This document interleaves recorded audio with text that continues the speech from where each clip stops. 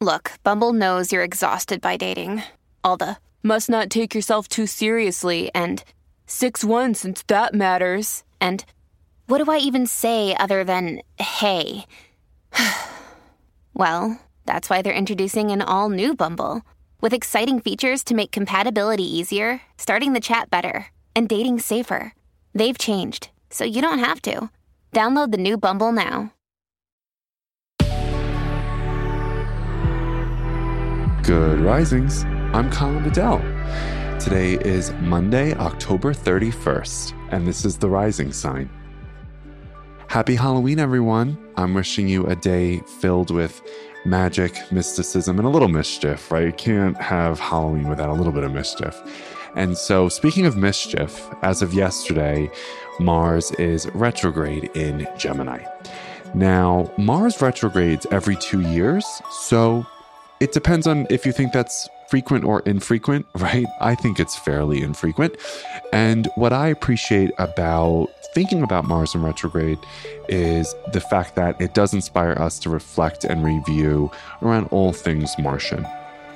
So desire, autonomy, independence, freedom, aliveness. Mars is the planet of conflict and war, in addition to the planet of eroticism and full aliveness. I absolutely love thinking about Mars energy, so much so that I actually have a tattoo of Mars that an Aries convinced me to get, of course, because Aries is ruled by Mars, so she would convince me to get a Mars tattoo, but that's neither here nor there. So I think about Mars energy often because, to me, I think it's the planetary embodiment of what Esther Perel teaches, which is that the erotic is the antidote to death. When we are surrounded by collective deadness and collective pain and collective anguish, we have to ask ourselves, what does it mean for us to choose life in a collective experience of death, of a pandemic, of really hard things? What does it mean for us to choose aliveness? I think that's all Mars. Now, because Mars is retrograde, we will be thinking about these concerns until January 12th of next year. And because it's retrograde in Gemini, and the last time Mars was retrograde fully in Gemini was 1990, so quite a while ago, what I want us to actually really understand from now until January 12th is that often when it comes to conflict management in relationship, most conflicts don't necessarily have solution. In fact, 69% of conflict, according to research done by the Gottman Institute, 69% of conflict in relationship is perpetual and ongoing because it's a function of central personality differences. Okay? So that means that only 31% of conflict that we find ourselves in with our romantic or intimate partners actually has a solution.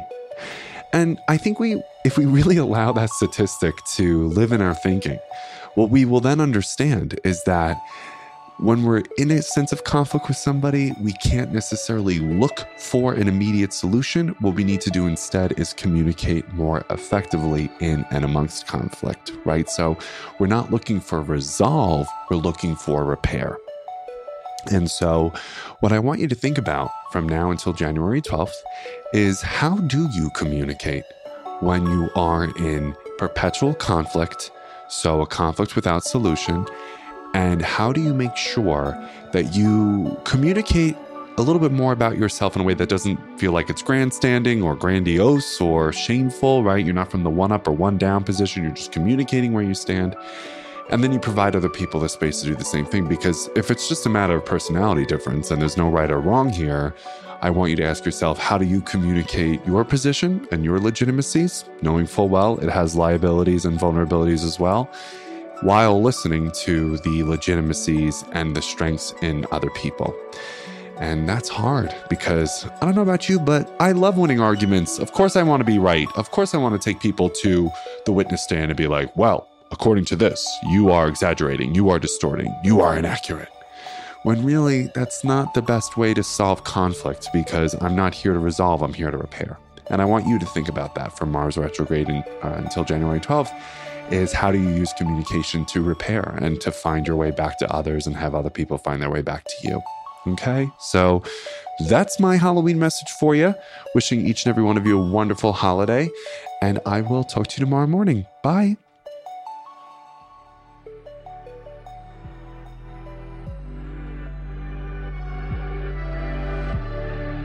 So I'm Colin, and you can find me at Queer Cosmos. Thank you so much for listening to Good Risings. If you enjoyed this podcast, please let us know by leaving a review, because we love hearing from you. Have a great Monday, everyone. Bye.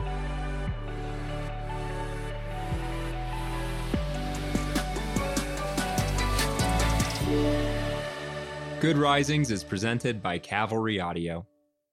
Our bodies come in different shapes and sizes, so doesn't it make sense that our weight loss plans should too?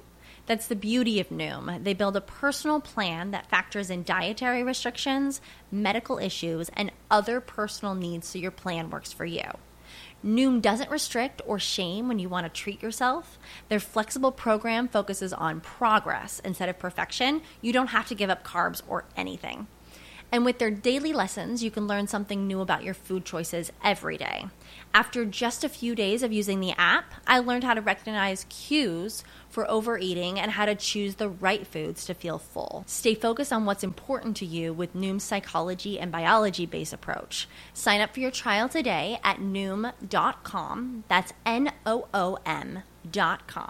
And check out Noom's first ever cookbook, The Noom Kitchen, for 100 healthy and delicious recipes to promote better living. Available to buy now wherever books are sold.